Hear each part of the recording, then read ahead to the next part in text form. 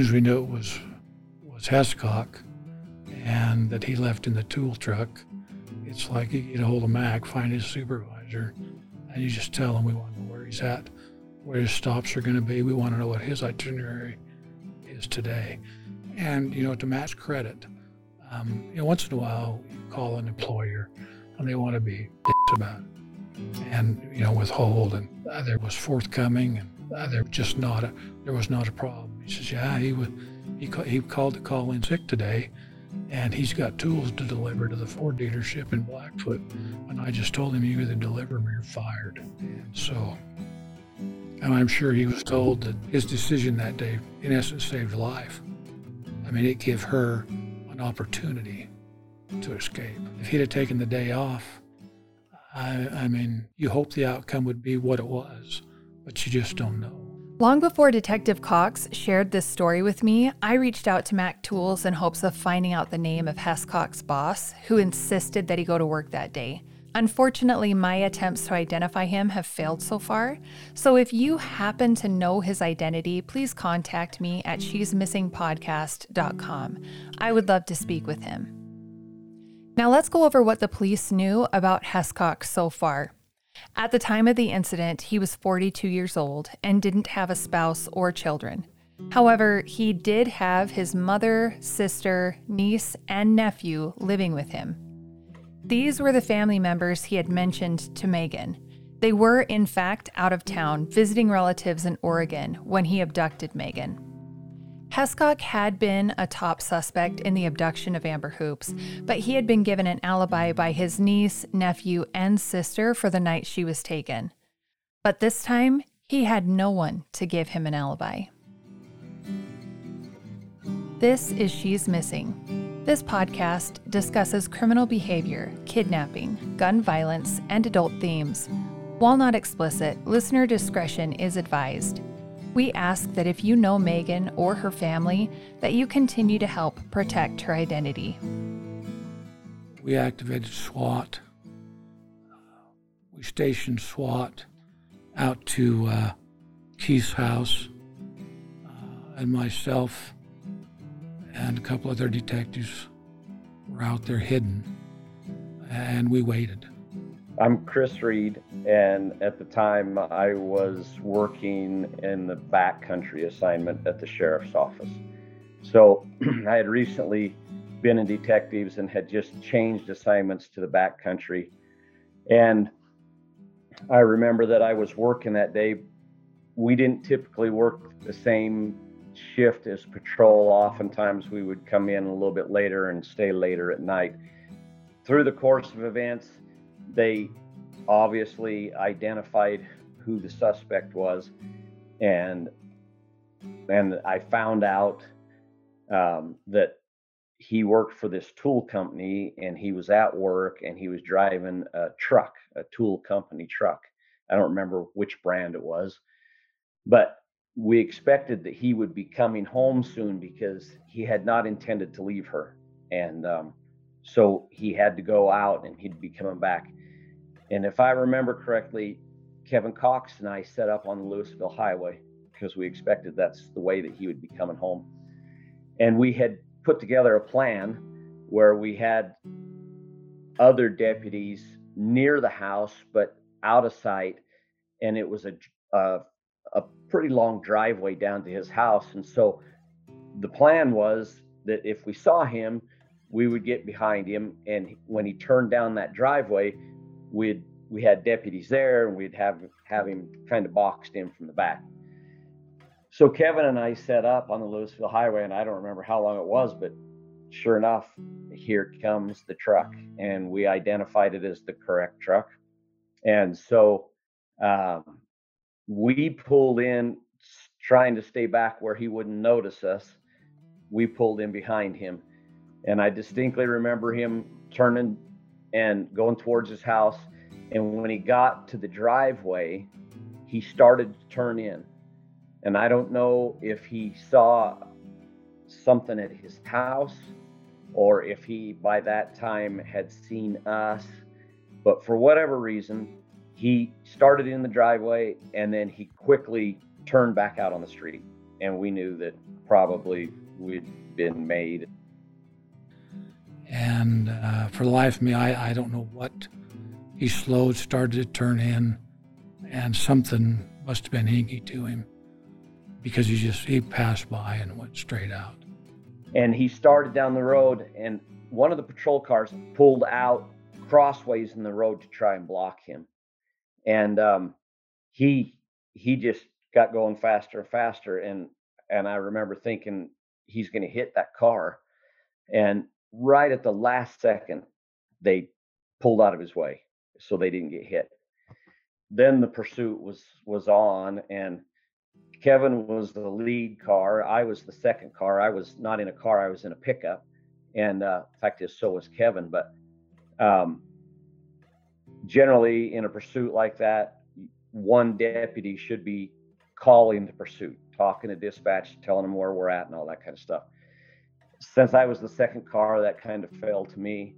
And so I was on the radio with dispatch. I was calling the pursuit.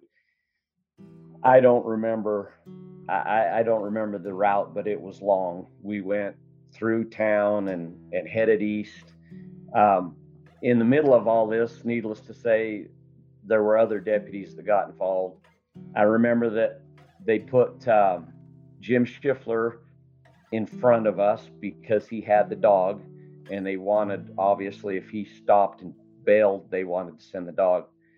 And Brian Lovell, and I don't remember if he was with someone else or if I don't think he was with Jim, but anyway, there ended up being a couple of cars in front of Kevin and I. So I started out initially as second car, ended up about fourth car. Megan managed to escape around 3:10 p.m. and made it back home safely just before 3:30. Only an hour later, Hescock would arrive home. Can you imagine the pressure on the sheriff's office to get everything in order in such a short window of time? They were uncertain of exactly when he would get home, so organizing and setting up the takedown was done very quickly. The pursuit began right at 4:30.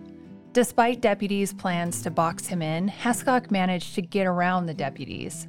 Megan's escape couldn't have been more perfectly timed. She truly got out just in the nick of time.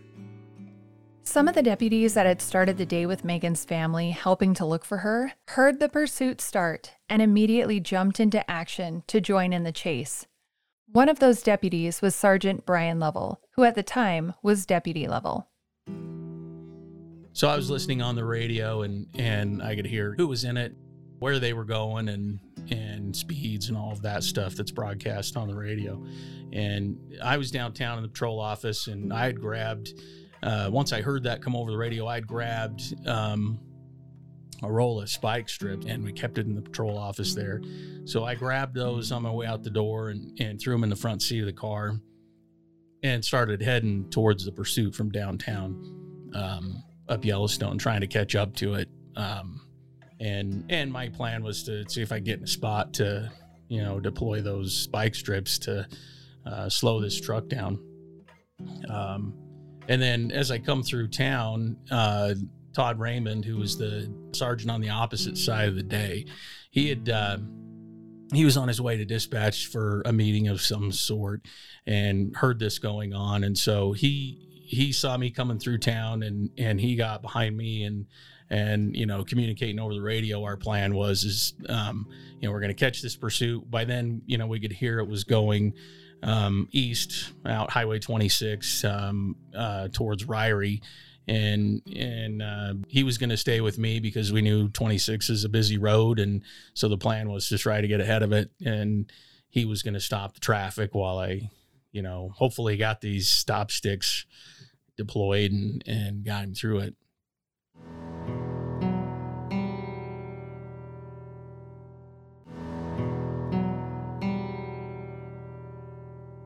When the chase first began, it was Deputy Jim Schiffler and his trusty partner K9 Rick who were right behind Hescock.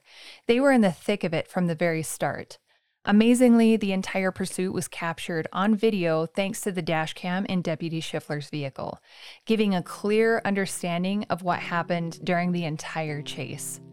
Meanwhile, Sergeant Todd Raymond and Deputy Lovell were en route to join the pursuit as it headed towards Highway 26, the same highway that Megan lived on. My name's Todd Raymond. At the time, I was a sergeant with the Bonneville County Sheriff's Office. The day that this all occurred, I was on night shift when that happened.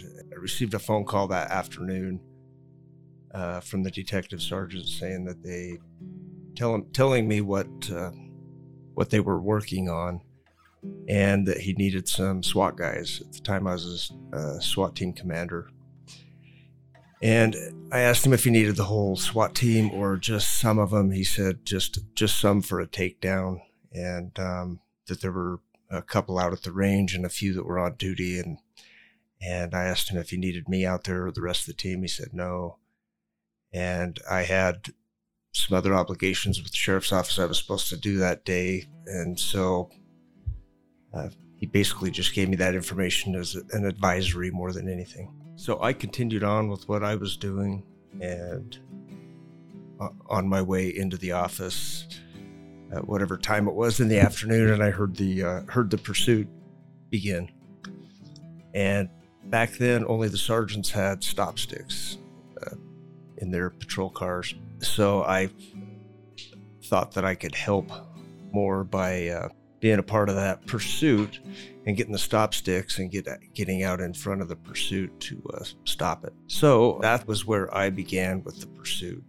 And I know there was concern. I don't remember if it was voiced over the radio, but there was concern because he was headed straight towards Megan's residence, which is out along Highway 26, around somewhere in the middle between Idaho Falls and Ryrie. And I think I overheard Schiffler's radio traffic. He had passed the truck. He was trying to get in position to prevent him from pulling into the driveway or going to that house. Is that was a concern. So basically headed straight there unless he turned off on a county road somewhere in between. So I remember him talking about that, and he was trying, to slow him down, get in front of him, slow the truck down, and that wasn't working. And there was a little bit of concern there if he had a weapon or something, and he could easily fire at Jim's car from out at the front of that truck. And they had some cautionary radio traffic back and forth there from between Schiffler and the other line of deputies behind it. So, we're working towards that way to catch up to this pursuit. And I could hear the speeds they were going. They were going, 60 to 70 something miles per hour. So it wasn't, I knew that, over several miles we were going to catch up, and we could overtake that. It took a while, but I think somewhere as we got near Ryrie, approaching Ryrie out on Highway 26, that me and Todd Raymond ultimately got caught up to the back of the pack. From several miles away, I was able to catch up to him, and once we got onto Highway 26, I started passing other guys in the pursuit, trying to get in front of Hescock to flatten his tires.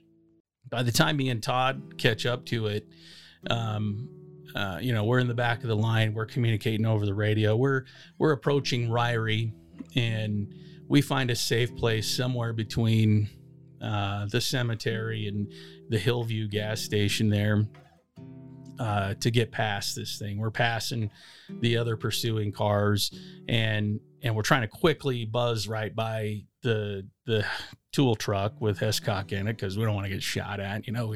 We're talking about those kind of safety and tactical things there. And the plan was, once we, get up there, we're going to go way ahead. Todd was going to stop the westbound traffic, and I was going to throw these spikes out, and we're going to spike tires of this truck, get it slowed down.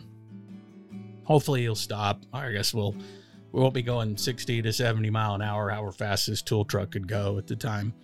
And so we get past Heisey Road, which is a few miles just east of Ryrie. on Highway 26. We get past High C Road, just like not very far, half mile, a quarter of a mile, something like that. And we are slowing down to pull over, and Todd is, starting to stop traffic, and I'm trying to find a spot. I'm trying to find a spot to pull over and start getting these out. And I didn't even I don't think either one of us got stopped. And he had turned on High C Road and headed north. Schiffler, he was the number one guy behind the pursuit because they had communicated if he pulls over and stops, he's got his dog there to deploy. And, this situation where they deploy the dog and go apprehend him that way. So Todd and I, it's of course a 2-lane county road. It's much skinnier, not quite as much room as Highway 26. We are passing the pursuing units and trying to get up in a spot where maybe we can find an opening to get ahead of this and put spike strips out. That's sort of the plan again. And as we get up towards, we cross into Jefferson County, we're heading, make the turn towards, the High C River Bridge and around Mountain River Ranch. And it ends up being Hescock in the Mack tool truck, Schiffler right behind him, me behind Schiffler, Todd Raymond behind me, and the rest of the pursuing units. He turned off, and that left Schiffler, Lovell, and I right behind him. And from that point on, I could never get around him to get in front of him to flatten his tires. So the three of us just stayed right on him, past High C, past Kelly Canyon, then it turned into a dirt road. And with every vehicle that passed, that truck he was in kicked up a lot of dust. The three of us, right on his tail, we were kicking up a lot of dust. And that went on for 15 miles. I remember trying to be as descriptive as I could to dispatch which road we were on. And by now I could hear that we had Madison County, because we were headed towards Madison County. We went up a dirt road up into the mountains, and it was really dusty. And there were numerous cars involved in the pursuit. And it was so dusty that I couldn't see. And I was trying to stay as close to it as I could. And I remember coming around a corner, and I almost ran right into the back of Kevin. It was so dusty that I couldn't see him in front of me. And so that spooked me. And so I backed off a little bit, because I thought the last thing we need is a wreck while we're chasing this guy. In addition to the various deputies already engaged in the pursuit, Deputy Stosich, who had initially responded to Megan's home that morning, also joins in. Well, I was actually at the office writing the report. The call came in that there was a pursuit. So at that point, I dropped my report, got in my car, and was involved partially with the pursuit. So there was multiple people in line. I was probably fifth in line, I'm guessing, vehicle-wise, driving up through Kelly Canyon into the Moody Creek area.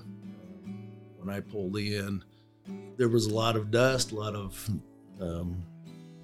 some officers had flat tires because of the terrain. Towards the end of it, we'd give a landmark, like there's a fork in the road, we took a left, or we took a right, or whatever. And pretty soon it was about 3 to 5 minutes before the guys behind us had reached that landmark to tell us, okay, we got the fork in the road, we took a left or a right. So at that point, I knew that the three of us, when it went down, it would probably just be the three of us. While Deputy Jim Schiffler, Sergeant Todd Raymond, and Deputy Brian Lovell were leading the way, the rest of the deputies found themselves falling behind due to the thick dust that engulfed the scene. It was quite a sight to witness in the full video of the pursuit. As the chase wound through the mountainside on dirt roads, things became very intense. The dense dust created a nearly zero visibility atmosphere, making it nerve-wracking to watch. My heart was racing as I watched the video from Deputy Schiffler's perspective. He expertly maneuvered through the narrow tree-lined mountain roads, around campers and other vehicles along the way. It was truly a testament to his expertise and the challenges faced by law enforcement officers in high-pressure situations. Throughout the adrenaline-pumping chase, I could also hear Canine Rick in the background. His continuous soft barks added to the tension and anticipation of the moment. It was as if he was conveying his eagerness to apprehend the suspect through his barks. And all of us had assumed at this point, as long as this pursuit was, and considering what had taken place with Megan, that this was probably going to end, not good. That there was a high likelihood that there was going to be problems. There was so much dust kicking up, which spread everybody out behind us, and behind the tool truck.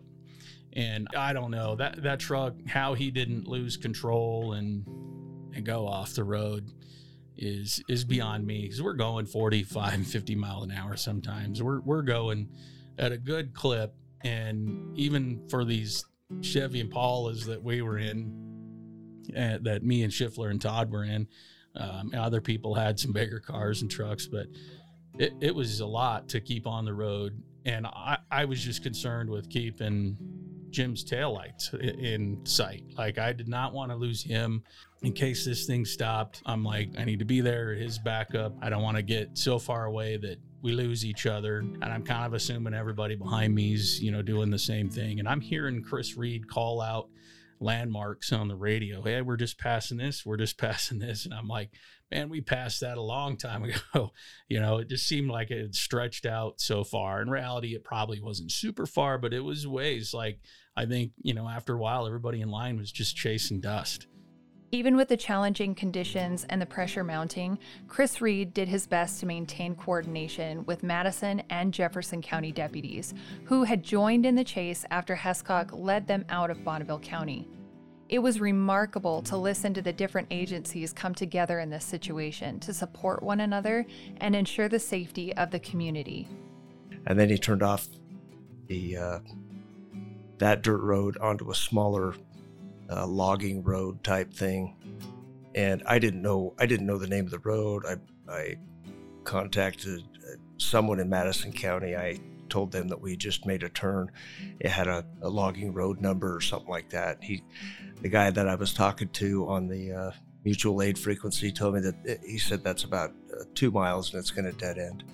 So I knew the three of us and Hescock were that was all going to go down at that point. I'm thinking, well, he's going to go up there and turn around. He's going to come back at us, kind of wondering what he's up to. What was he going to do? So there's spots, even right when we got to that dead end, there's even spots where there's still snow. Nothing we couldn't go through in the cars, but it's June 5th, so we're up there high enough where there's still, snow melting in the shadows. We come to where it opens up. I can see pieces there where we're turning corners. I could see through the dust and make out the tool truck. But we get up there and he goes off, kind of, it's a big circle there, and a sign, I think, a Forest Service sign. And what that is designed, it's a kind of a big round circle designed for people to park in. And there was an outhouse kind of thing in the middle, and then it's the trailhead there for this four-wheeler trail. And I'd never really been on that trail. I'd never really been off the beaten path up in there a ton. I could see Hescock takes this truck over that tank trap and just gets stuck high center just real quick. We continued up there. When he got the truck stuck, he got out of his truck and looked over his shoulder and then just started walking down a path. And it's a pretty good clue that something wasn't right. People will either fight you, they'll run from you, or they'll give up, but they typically don't just walk away. And I see Jim and his dog heading up the trail. I can't remember if seems like he went around the right side of the truck and I went around the left side. And I could see Hescock just walking up the trail, just walking. And I remember thinking later, I'm like, man, that was like, he wasn't running from us or anything. Like it was odd because he's running from us. He's in this pursuit, driving away. And then, he's just leisurely walk up the trail. And I remember I couldn't see his right hand. He's dressed in a gray tool guy shirt, and I'd never seen him before. I'd never dealt with him. But I come up the driver's side of that truck, and I remember stepping off to the side a few steps as I got to the front of that truck. I was trying to get a little bit of some form of cover or something there as he was walking up that trail. And I could see off to my right, off the front, we were about right at the front of the truck. And I kind of see off to my right, Jim, and he was giving him commands. At that point, Schiffler sent his canine after him. And just before Rick, the canine, got to him, he turned around and opened fire. And I could see Rick, the dog, heading up to get him. He sat down on this dirt pile and was sitting, perpendicular to us. So he was kind of, his left side was facing back towards the truck, back towards where me and Schiffler were kind of spread out across the front. And the dog was heading up there. But he sits down, and I stopped, and me and Jim are probably both yelling at him. He sits down, and I just see him pull up his right hand. And I remember I couldn't see that before. And I had already had my gun out and was pointing at him, but he pulled up his right hand, and I could see this gun. And he's just sitting there in a position like he's taking aim at us with this gun. You could kind of see out of the corner of my eye, Schiffler was, just the other same position as me, maybe a little further ahead, but on the other side of the truck. And I don't remember hearing shots come from Hescock, but he was sitting down and it seemed like he was shooting at us. I take aim and shoot, and I think I fired 2 or 3 rounds. And I remember it felt like after and I think Jim's shooting at the same time, and I don't remember how many he shot, a couple rounds maybe, but I remember seeing after I shoot, like his body kind of go back, and he kind of his body moves, and he kind of goes down in the trail. I remember thinking to myself, "Oh shit, they hit him." I don't know if I said it out loud or what, but I remember that exact statement. "Oh shit, I got him." And then all I can hear after that is a voice next to me saying, I'm shot. I didn't realize I'd been shot for a second. I knew I was injured, but I didn't realize I'd been shot. I'm looking over at Jim, and I thought for a second, I'm like, wait a minute, I didn't shoot Jim. I was worried that I shot someone other than I was supposed to. I was worried that I'd shot Rick, but I'm like, I'm not yelling that I'm shot. I'm like, who's shot? I can hear, and then I finally figure out it's Todd, and Todd was like really almost right next to me, just to my right, between me and the truck. And that's how I could hear him yelling, I'm shot, I'm f***ing shot. I got on the radio and requested a medic, and then made my way back to the car. Lovell and Schiffler checked on me, and then by then the rest of the guys were showing up, and they started some first aid on me. I put the helicopter on standby on her through the course of the pursuit, thinking that it wasn't going to end in without a conflict, and more than likely someone was going to get injured. I didn't realize it was going to be me. By the time I got there, that kind of dead ended. The dust was clearing, and I saw Kevin jump out of his pickup, and he started down the road to where I assumed Hescock had gone. And I got out of my pickup, and as I did, I saw Todd Raymond, and it seems like to me he came out from behind that tool truck. I don't remember, but he was obviously hurt. He was walking real stiff-legged, and I jumped out to him, and I was expecting to hear gunshots, and it was just quiet. And I grabbed Todd, and Todd said something to the effect of, they shot him. He shot Schiffler's dog. They shot him. And I said, what's the matter? And he said, he shot me. And I said, well, where are you shot? And he showed me on his leg that he had been shot. And so I was trying to get Todd to stop and sit down so I could look at him, and he was obviously wound up. And I finally did. I didn't know if it was over, if they were still engaged in a gun battle. I didn't know. But I finally got Todd to sit down and got him to lay down. And I could see the hole in his pants right about the middle of his thigh. And so I took my knife out and I cut his pants up to where I could open that up and I could see it. And I could see that it appeared to be a bullet wound, went in on the outside of his leg. And I looked and I couldn't see an exit wound. And so years ago when I was a post, one of our instructors, back then we didn't have all the nice equipment they got now as far as trauma kits and all that kind of stuff. But he told us, you need to make a gunshot wound kit of your own. So if you're ever getting shot or somebody else, you have the correct stuff to treat a gunshot wound. I'd carried this in my car for years. And of course, I'd never used it, but I had it. And so I ran over to the pickup, I grabbed this, and it wasn't bleeding bad. It was just kind of oozing blood. And anyway, I put a thing on it and wrapped it all up tight. 7 seconds. In this short amount of time, a critical series of events unfolded.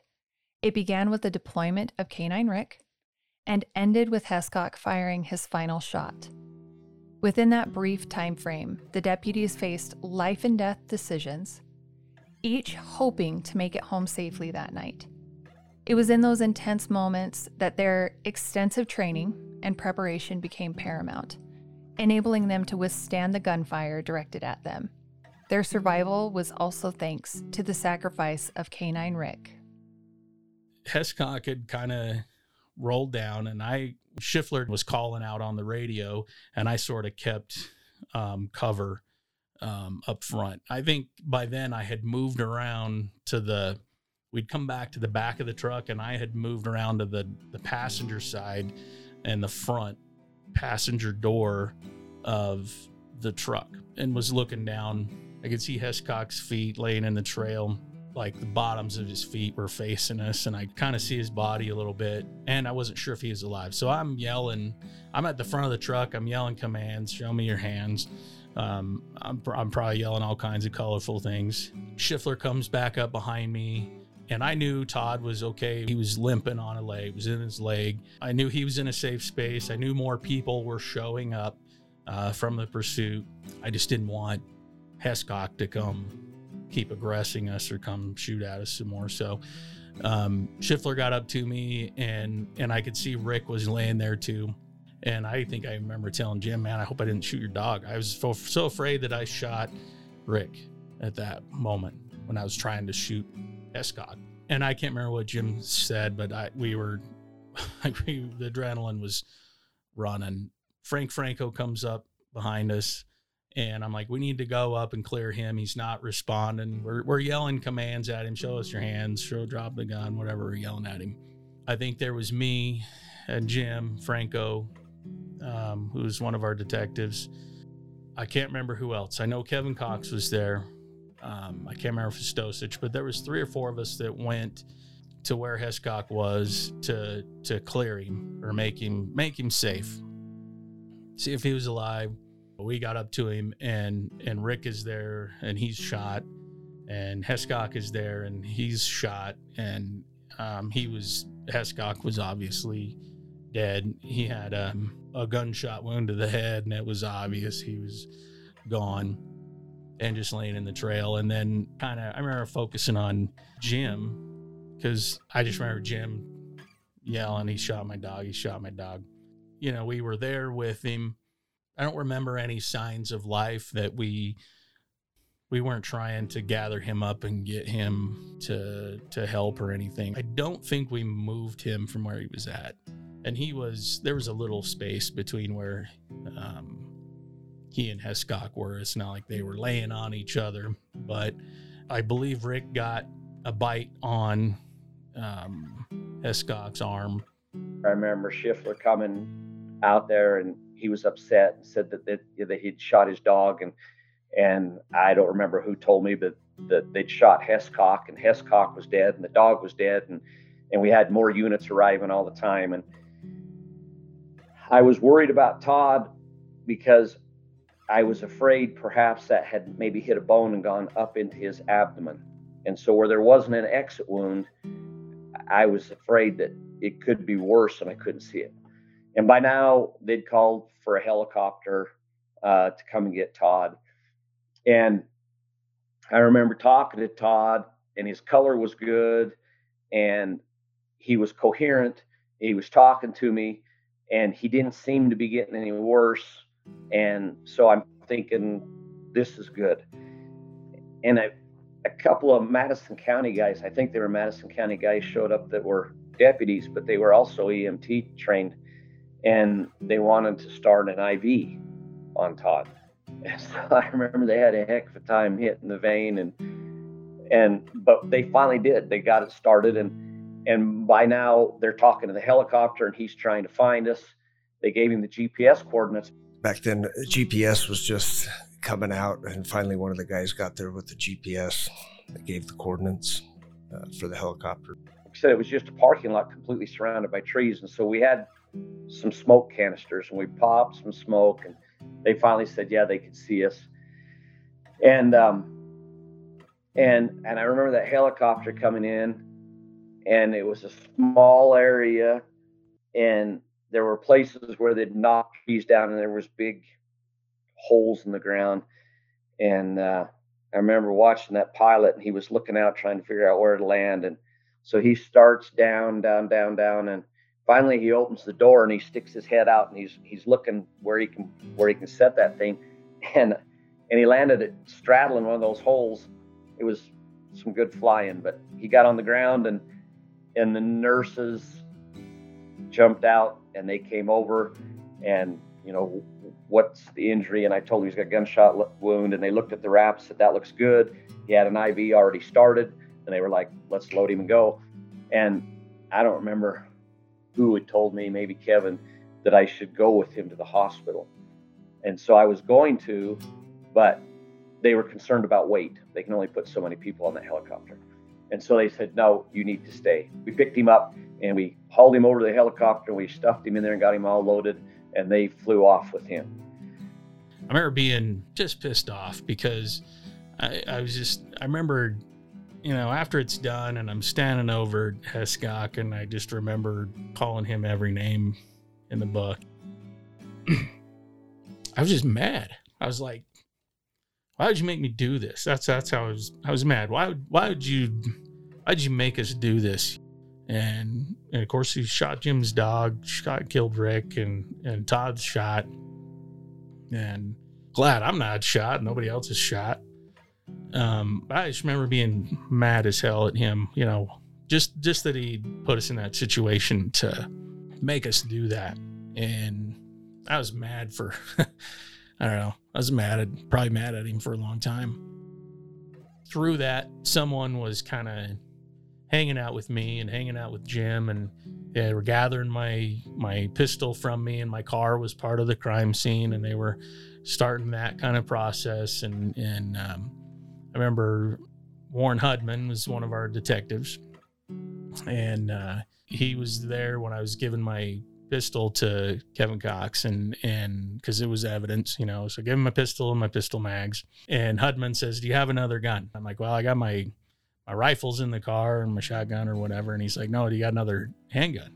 And I said, no, I don't have another handgun with me. So he took his out of his holster and put it in my holster. I don't know why. That was I don't know, sense of relief, a little bit of weight off, a little bit of whatever adrenaline things and me freaking out that I had going on. Just that thing was, that was just comforting. I might have just chilled out a little bit after that.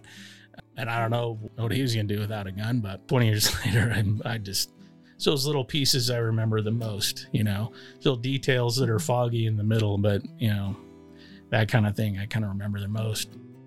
Things had somewhat settled down. There were a lot of people there. There was Madison County there. There was our guys. And it was obvious that he was dead, and the dog was laying there dead. And of course, we had a crime scene. And so we were there for hours while they processed this crime scene. Ultimately, when everybody had pretty much cleared out, we needed to bring Rick. And they needed somebody to bring him. So we wrapped him up in a blanket, put him in the back of my pickup, and I brought him back down to the valley. They came up and got Hescock's body. And I was somewhat familiar with Hescock because of the Amber Hoops investigation. I was a detective at the time. He was a suspect in that as well. And so I had actually done some follow-up on that when I was a detective. But in a nutshell, that's what I remember of that day. I mean, it's a short story for a long day. This podcast was produced by me, Emily.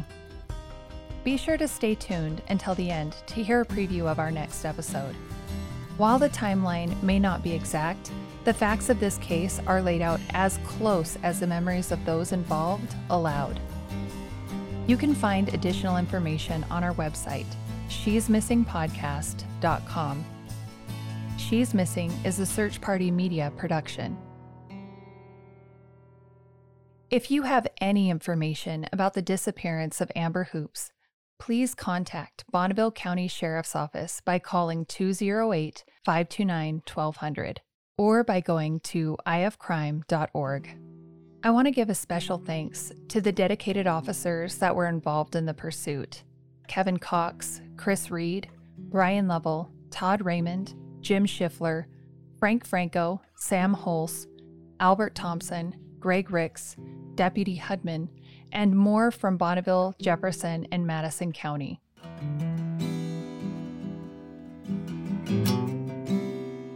I'm Phaedra Brown. On June 5th, I was actually here in Eastern Oregon. We were visiting family, and I had been staying at what they call the stock show in a little town that's kind of close to where my family lived. And we were there for a rodeo, and my cousin was showing some animals.